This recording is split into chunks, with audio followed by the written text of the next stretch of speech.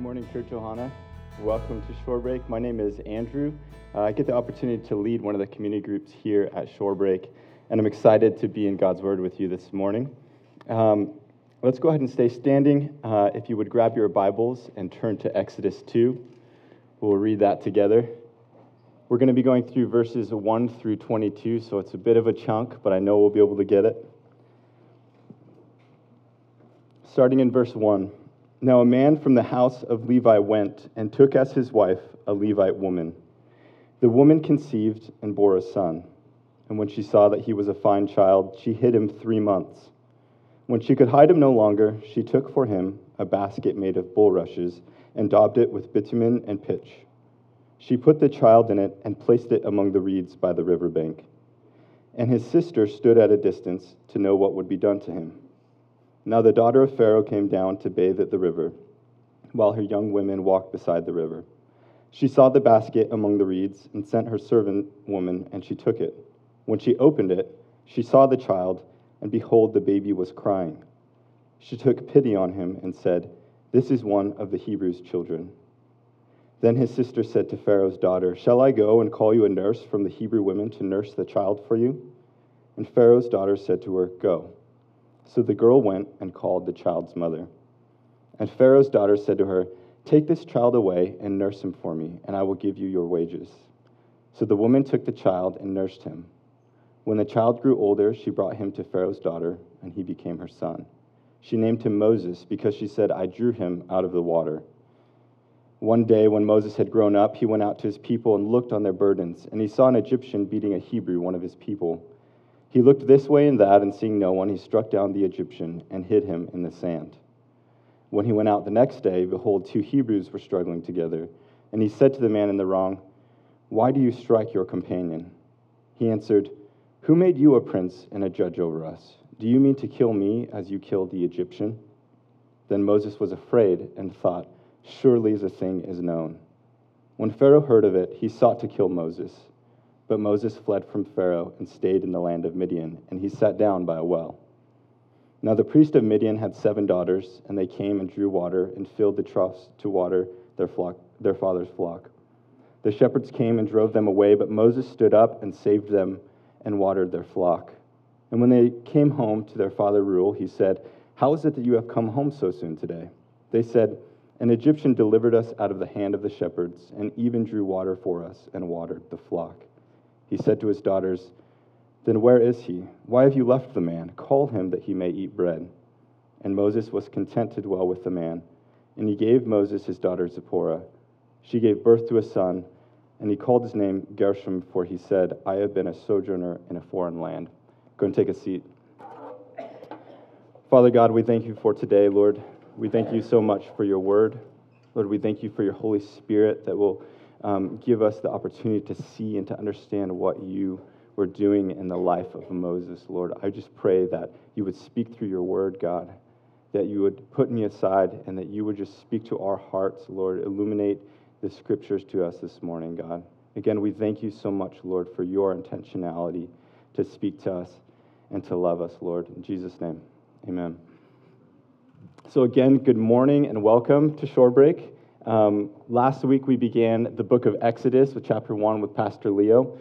So if you weren't with us last week, we'll recap a little bit there. But this week we, of course, are moving into chapter 2. We'll almost hit the entirety of the chapter. But before we start, I want to recommend one thing to you guys. And Leo recommended it last week as well. But I wanted to recommend the commentary, one of them that we're using in this study. The reason why I do it is not because we're getting a kickback for recommending this or anything like that, but legitimately because it was a help to me, a huge help to me in my study, but also as somewhat of a devotional and really understanding and grasping what's going on in this passage. So do yourself a favor and snag Exodus Saved for God's Glory. It's a commentary written by Philip Graham Ryken. So when you hear me use the name Ryken today, I'm referring to this commentary. It's not too academic to enjoy either, so just wanted to put that plug in there. Another thing I want to do this morning before we jump in the text is just to consider how we read Exodus. If there were ever really a collection of chapters in the Bible that become almost animated in our minds. I think it might be these chapters here. Part of that reason is because Hollywood has grasped the story of Moses. DreamWorks Animation has done it. Our Sunday school stories have really put this sort of animated feeling in our minds, at least in mine. And I think what we need to realize is it's so crucial that we read Exodus with an understanding that it's not just fantasy. Why? Because if we don't read Exodus with that notion, we are reading just another feel-good novel that doesn't have the power to change our hearts and to love and know God more. So if we read this in its truth of God's amazing and sovereign plan for salvation, we finish the reading not wanting more of this feel-good novel like Lord of the Rings, but we finish rather wanting more of Him and who He is.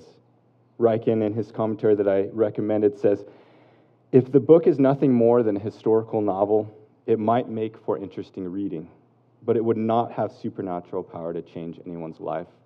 And we gather here this morning to not just talk about a story, but we gather to talk about the overall, overarching theme of what Exodus will be. Ultimately, the question we should ask ourselves before we get into the text is, are we reading these verses as a biography of what God has done? And as we read Exodus, remember that these characters are real. These places and hardships, and depression, chaos, they're real, and they were real to these people. And frankly, they apply to us today, because they are ultimately also our story if we pay close attention.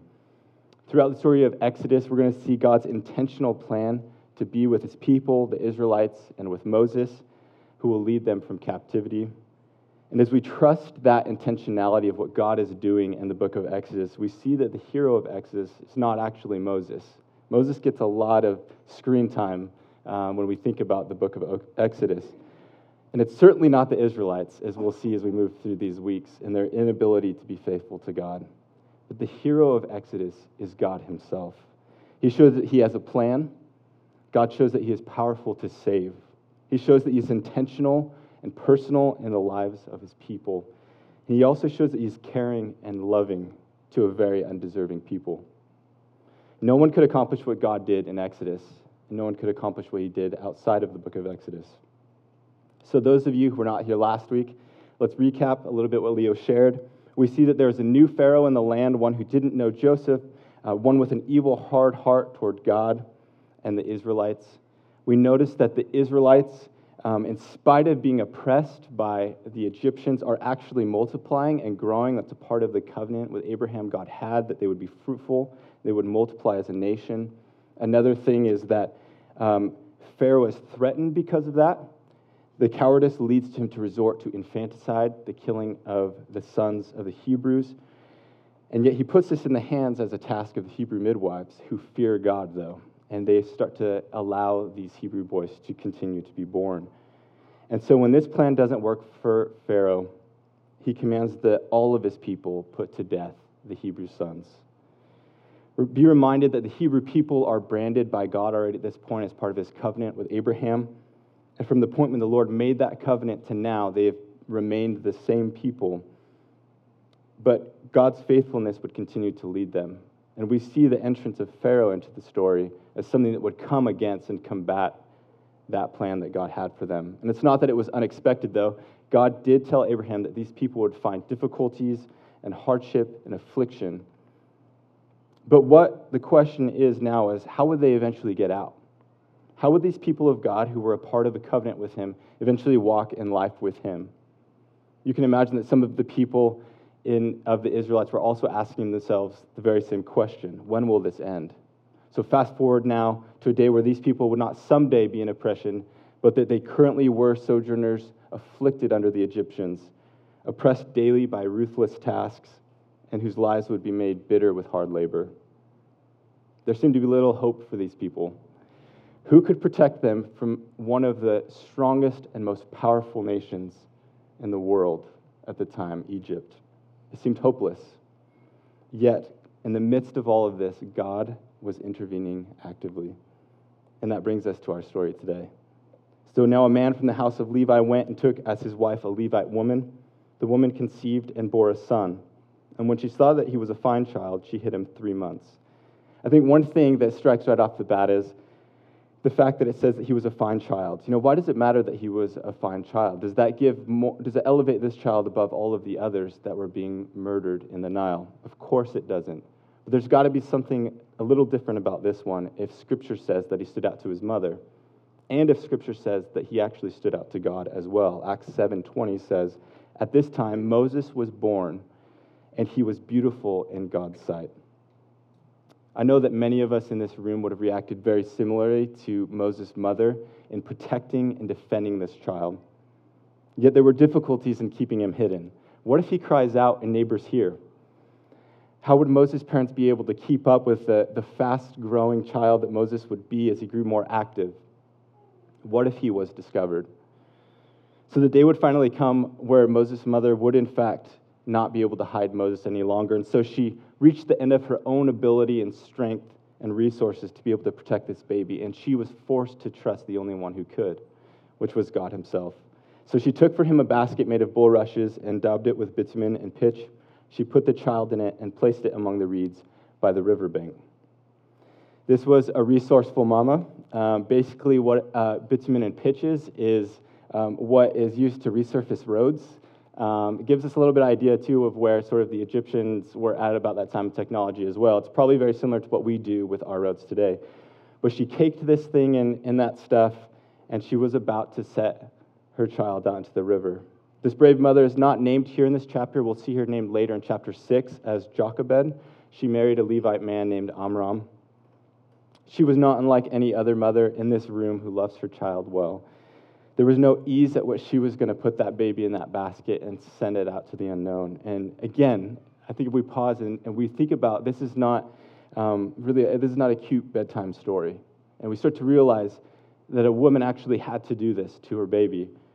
We start to recognize the horror of the task. And I'm not a parent at this time of my life, but I am an uncle to nieces and nephews, and I can't imagine what it would be like to take a baby and place it in a basket and just trust that God is going to do something.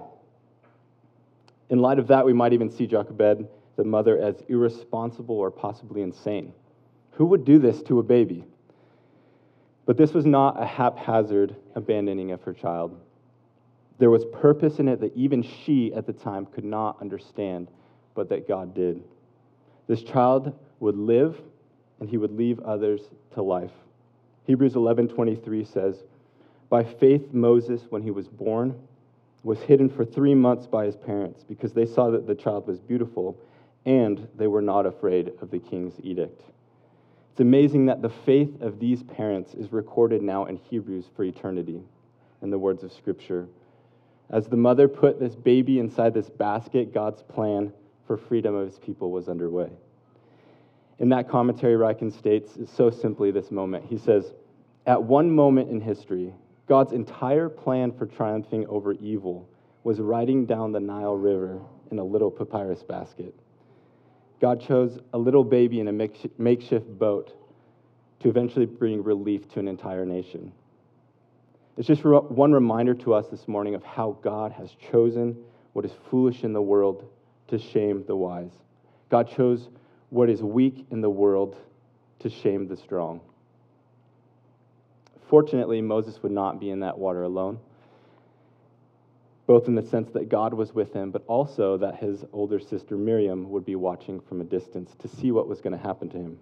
So some might wonder, what could a little girl do in this instance in comparison to the decree of Pharaoh? You might think that she is insignificant, really, in the overall plan of God to bring this child to safety.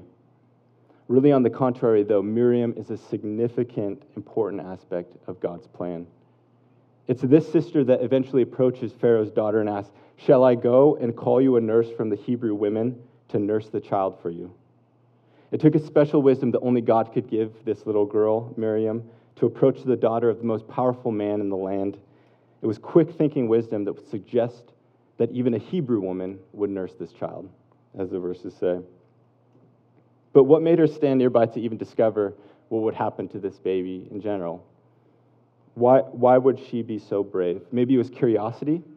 Maybe it was because she saw the boldness of her parents in protecting this special child that she had gotten to know for about 3 months.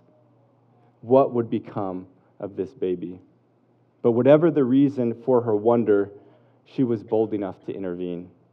And it was, again, this young woman that God used to suggest a solution to Pharaoh's daughter for the life of Moses. I think something for us to remember now at this point of the story is that God is actively working in the lives of these people. They weren't happenstance accidents. They were intentional moves of the Lord to accomplish the plan that he had. We see it in the hearts of his parents, who would protect a baby at the risk of their own lives. We see it in the heart of his sister, who would use the wisdom that God gave her to enact God's plan. And now we see it in the heart of Pharaoh's daughter. It's interesting to me that in this story of Moses' upbringing, Pharaoh's daughter's heart is one of the most intriguing to me. Why does she behave the way that she does in this passage? She's at the river with her help, and she comes across this basket. And at first, she couldn't know what was in this rough vessel. But as she looked inside, she would see inside a crying baby. And not only that, but a Hebrew baby. The verse reads, "She took pity on him." And we have to know that the term in the Hebrew for pity here is not the type of pity we have when we hear one of our nieces or nephews or our child crying, and so we give them some candy to kind of tide them over. It actually points more toward compassion and a literal sparing of one's life. In this moment, Pharaoh's daughter had decided she wanted to save this baby.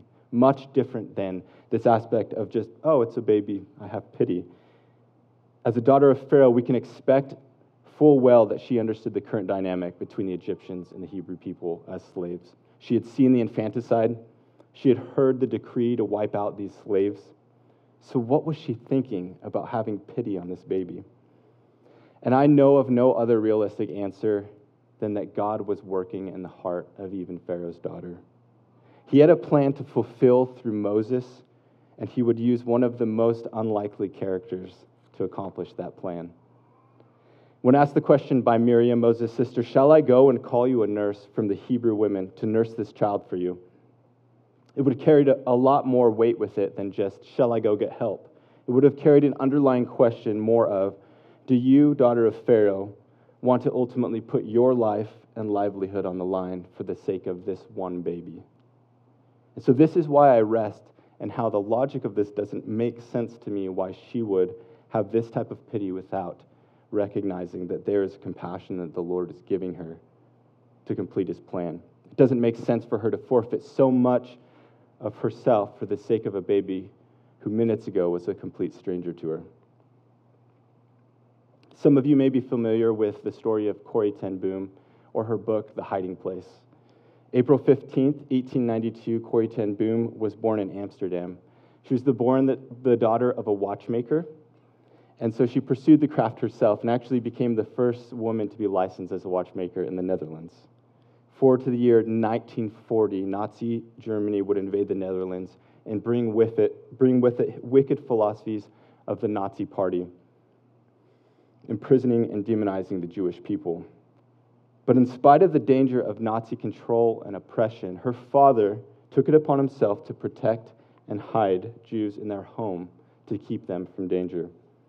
And similar to the example of watchmaking, Corrie ten Boom took on the example of her father to also protect these Jews and hide them in what became known as the hiding place, which would be their home. She herself would be imprisoned eventually for the work that she did with the Jewish people. She'd later be moved to a women's labor camp where a smuggled Bible would allow her to put on worship services at that camp. There are a number of similarities between Ten Boom's story and ours today in Exodus, but what I want to draw attention to here is that type of compassion is only given by the Lord himself. It's not a mistake that Ten Boom and Pharaoh's daughter, for that matter, were placed in such a time as theirs. Something to note is that God will use people for his plan to stand against evil and to risk their lives to see to completion what he desires to do. And I think these instances of compassion in Exodus that we see do two things for us. One, they show us that God, who is providing this amazing compassion to the people in this story, is also a God of compassion. After all, it is his plan to start with, to free and enslave people from the oppressor. This was not Moses' plan. This was God's plan from the beginning. The second thing it does is it shows us that Moses was beginning to learn compassion firsthand from those around him. He saw it through his mother and his father, who preserved his life. You can imagine he would hear stories of how his life had been saved out of the Nile. He saw the compassion of his sister to intervene and boldly make a suggestion to Pharaoh's daughter. And he saw the compassion of Pharaoh's daughter, who would save his life from the Nile. Moses was being cultured by compassion, and it was a mold that he was being formed into that would play a huge part in what he would later do in freeing an oppressed people. You can imagine, for you mothers out there, Moses' mother had a huge task. She had only a few years to teach the boy to love God and to love his people before she handed him back over to the governing family who hated God and hated his people. It's as if she already could recognize the truth of Proverbs that says, "Train up a child in the way he should go. Even when he is old, he will not depart from it." Proverbs 22:6. Moses' life was covered with protection by the hand of God, and these events in his life were not coincidental. I personally become fairly cynical in certain stories when people will say, "Oh, it's because of this or this," and it's, drawing allusions to things that may not be incredibly factual. But consider this in this story. Moses was put on the very Nile that all of his peers were murdered on. He was found by, of all people in the land, the daughter of Pharaoh who made the decree to kill the children, who she didn't turn him over. She actually had compassion on him.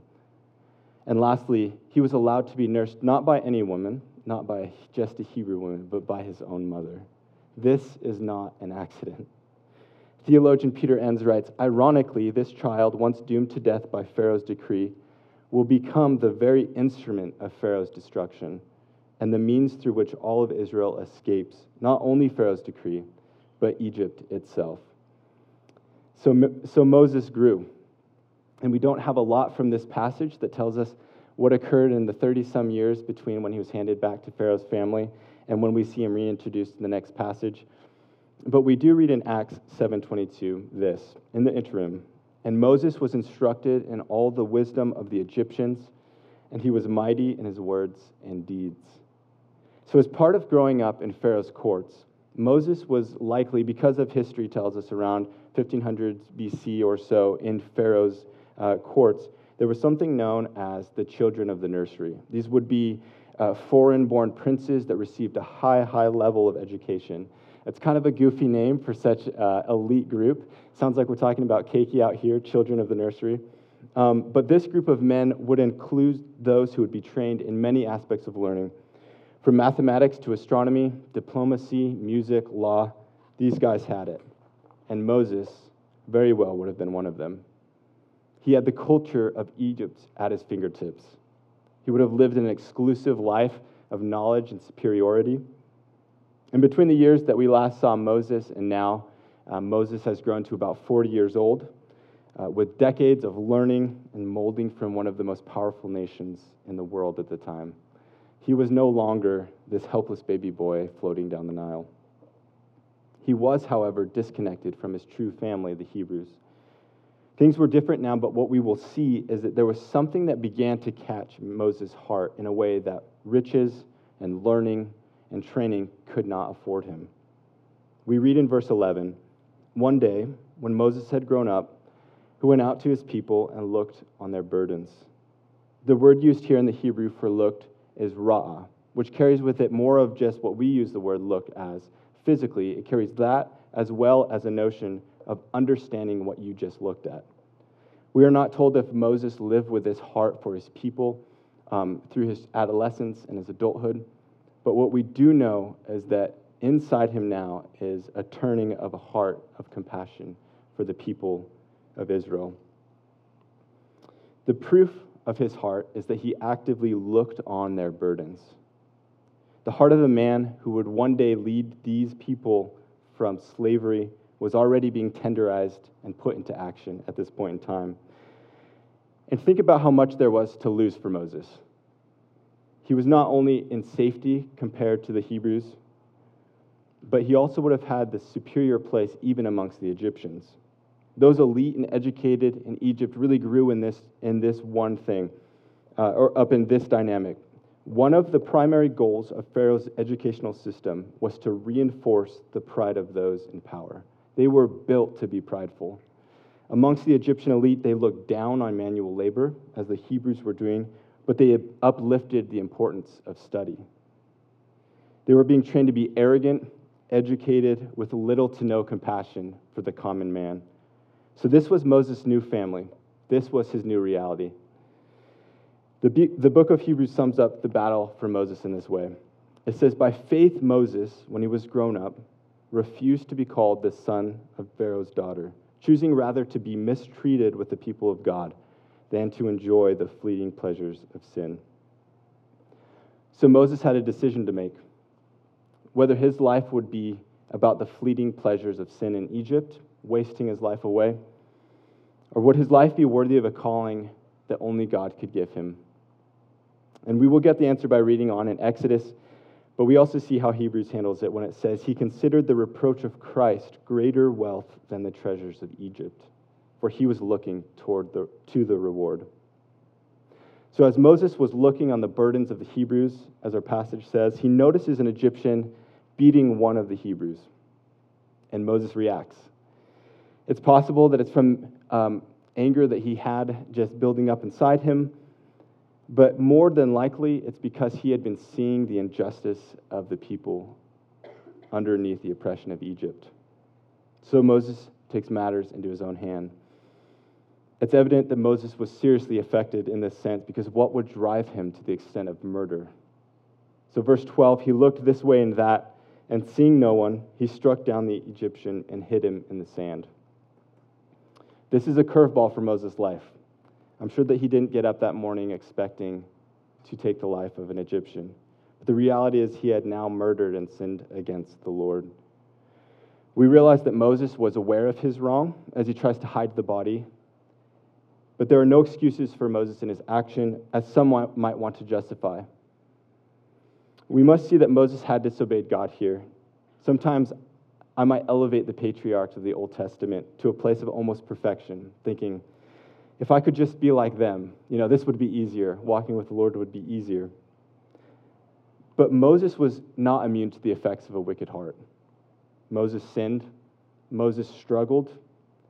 Yet what we can be grateful for in this instance is that while his heart felt wicked things at times, his heart also felt in good ways.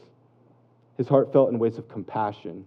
And while his heart also felt in anger, it had sympathy for hurting people. It was vastly different than the Pharaoh at the time. God was willing and desirous to use this sinner Moses for his plan.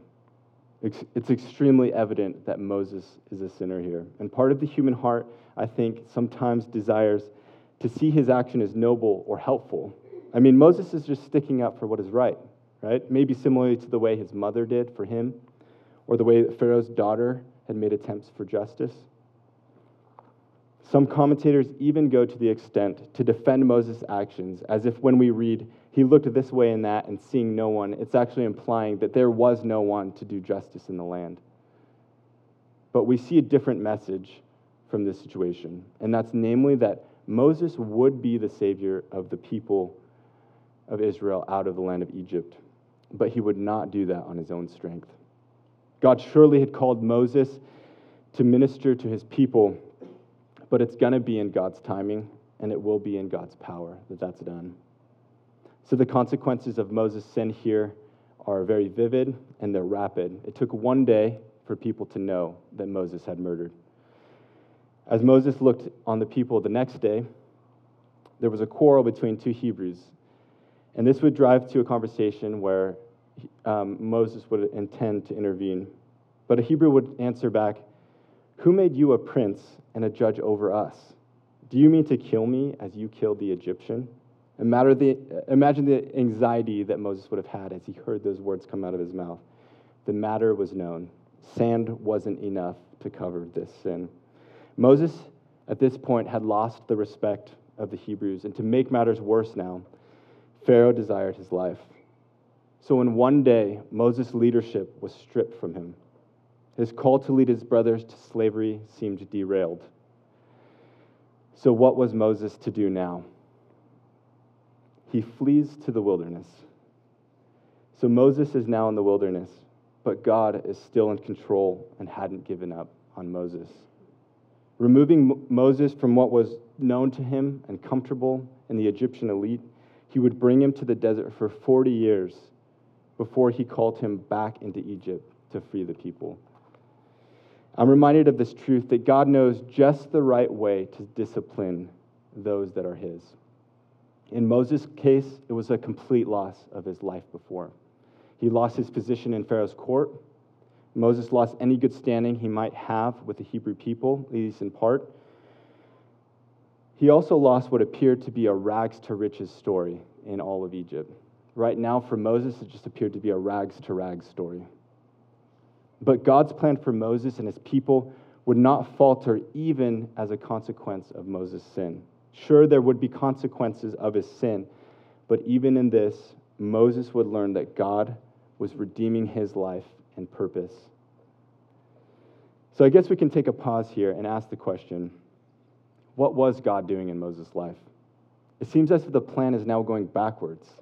He's now 40 years old, escaping into a wilderness with only the clothes on his back. He went from riches and honor in Egypt to destitute loneliness sitting next to a well in the wilderness. Even Moses, this man who was so intentionally a part of God's plan, would now have to learn how to trust God with his failures and with his entire future. Would God be faithful to Moses? Was there hope? It's been quoted, Moses was 40 years in Egypt learning something. He was 40 years in the desert learning to be nothing. And he was 40 years in the wilderness proving God to be everything. This was Moses' humility moment.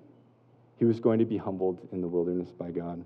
He'd be stripped of his previous identity as a child of the nursery and would become instead in the wilderness a man of God. We then see an interesting scene take place at the well in Midian. Moses really doesn't waste any time in again assuming the role as protector as he sees a number of sisters with their flock who are being oppressed by the shepherds, treated unfairly, probably just allowing them to fill up the troughs and then they'd bump them over and now it's our water. The scene takes place at the well. It shows the faithfulness of God to continue his work in Moses' life. Moses would continue to act as a role of protector, defending these women. And really, it would be a precursor to what Moses would do for work until God called him back after the end of 40 years. Moses would become a shepherd in the wilderness. So for Moses, he just made about the biggest career leap that one can make in his position. He went from high echelon scholar in Egypt to now lowly shepherd in the wilderness among a people that he did not know. A phrase that would have been common to the Egyptians at the time and probably common to Moses, possibly, was every shepherd is an abomination to the Egyptians. Yet this is just one detail on how God is over time humbling Moses to become his man.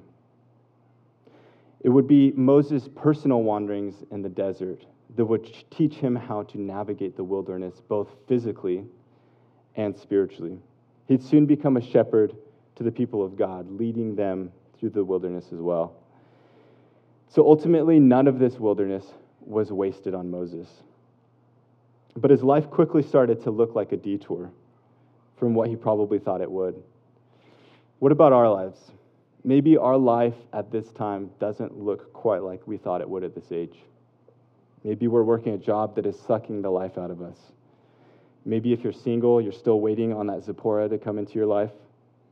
If you're married, you've begun to think that your spouse is not satisfying everything you thought they would be. But I want to encourage in this. What might God be doing in your life right now? This may be your personal wilderness that he is leading you in to prepare you for something down the road. Marriage or singleness, executive or minimum wage, God is using these things in your life to shape you in spite of your weaknesses. I'm encouraged by this. And Moses' story, while it's not our story is not unlike Moses' story, though, and that God is working all things out for the good of those who love him and who are called according to his purposes. So take heart that God has the same story God is the same God of this story. He's faithful to finish what he has started. Keep this in mind. Moses would be 80 years old before God chose to use him for his purpose of freeing his people. 80 years old. Like, talk about waiting on your ministry. There's an aspect of biblical study called typology, and we won't go deep into it, but in a nutshell, typology is referring to really the concept of figures in the Old Testament pointing toward a figure or a person in the New Testament. That's a real makeshift explanation, but for today, that's where we'll end on that. It goes way deeper, but you may sometimes hear of Moses being referred to as a type of Christ. In other words, Moses' life and purpose were reflecting the future purposes of Christ. How is that? Well, there are a number of items that we could go into in looking at the similarities between Moses and Jesus. It's a separate sermon, in fact. But for today, what I want to highlight is this. Moses was called to obediently sacrifice his own life for the safety and freedom of his people. Jesus obediently sacrificed more to the greatest degree. And the reality of a type, unfortunately, is that it simply is not complete. You know, there are aspects of a type that do not satisfy for the model. And we need to realize that while Moses is a good example of the true servant to come, he is not the end. He was incomplete. He was flawed. He could not satisfy the ultimate sacrifice that God saw necessary to fully save the people of the world. Moses left the pleasures of Egypt, while Christ left the eternal treasures of communion with God the Father. It reminds me of Philippians 2, where we see that Christ's humility is shown in that he did not consider his being God something to be grasped, but he emptied himself and he came to the earth in the flesh, and he died even a death on the cross. And as I consider really the truths of Moses, I can't help but think of how faithful and powerful God is. But our hope is not in Moses. Our hope is in the person and work of Jesus Christ that he points to. It is through Jesus Christ that God will ultimately free the world from sin and death. He would redeem the lost through Jesus Christ. So we can rest in this truth displayed here in Exodus 2, that God's plan of redemption is not passive. It's mind-blowing to think about, even before the Hebrew people were ever in slavery, God knew that a man named Moses would be the one to draw them out of Egypt. What's more is that even before that, God had planned for the ultimate salvation of the world through his man, Jesus Christ. Just notice, if you look down at the passage, we've only made it to verse 22. We're not going there until next week, but if you were to read on, you'd see that God's mercy is not reactive only, and that he knew the Israelites' struggle and heartbreak before their cries ever reached his ears. He was working this plan of Moses all along, from a little baby on the Nile who would make it through amazing circumstances to fulfill the plan that he had all along. It reminds me of what God has done in Christ for us, even before the world was formed. Romans 5 says, "For while we were still weak, at the right time Christ died for the ungodly." And I mentioned this at the beginning of the message, that these realities in Exodus are also our realities as well, if we pay close attention. Exodus has been referred to as the gospel of the Old Testament, and for good reason. We are in for a treat and in the weeks to come, and just seeing how faithful God is to an undeserving people. We also have been in bondage to sin and death before Christ. Like the Hebrews, we have lived in fear and the shame of sin. Like these Hebrew people in Exodus, we have been murderers in thought and heart. We have been worn down by the labors of our misguided efforts. But while we were still sinners, Christ died for us. This is what Moses is ultimately pointing to, the true servant, Jesus Christ, who has saved those who believe and trust in him. God does not redeem by accident, and it's in his perfect timing. He's going to prove his patience to see his plan through time and time again, as we will see in the coming weeks and months. Just be reminded that God is committed to his covenant with his people, which began with Abraham and will continue under the leadership of Moses. So in closing, Ryken in that commentary states, "In salvation God satisfies the deepest longings of the people he plans to save. Do you believe this? Do you believe that God is doing what is best, not only for his people generally, but for you personally? It can be hard to trust at times, but it is true. He is working all things out for the good of those who love him and who are called according to his purpose. He did it for Moses, and he'll do it for those who love and trust him. Let's pray. Father God, we thank you so much, Lord, for your goodness. God, we thank you that you made a plan, Lord, that we may know you. God, we thank you for the life of Moses, which so well reflects the life of a sinner, the life of a man who was redeemed, Lord, for your purposes. And God, we thank you for Jesus Christ, our Savior. Lord, we thank you for the work that he has done on the cross, Lord, the forgiveness of sins, Lord, the redemption through his blood. And God, we thank you that this is not an accident, Lord, that you did this intentionally and lovingly and purposefully to save an undeserving people. Lord, I pray you would build in our hearts a desire to love you more. In Jesus' name, amen.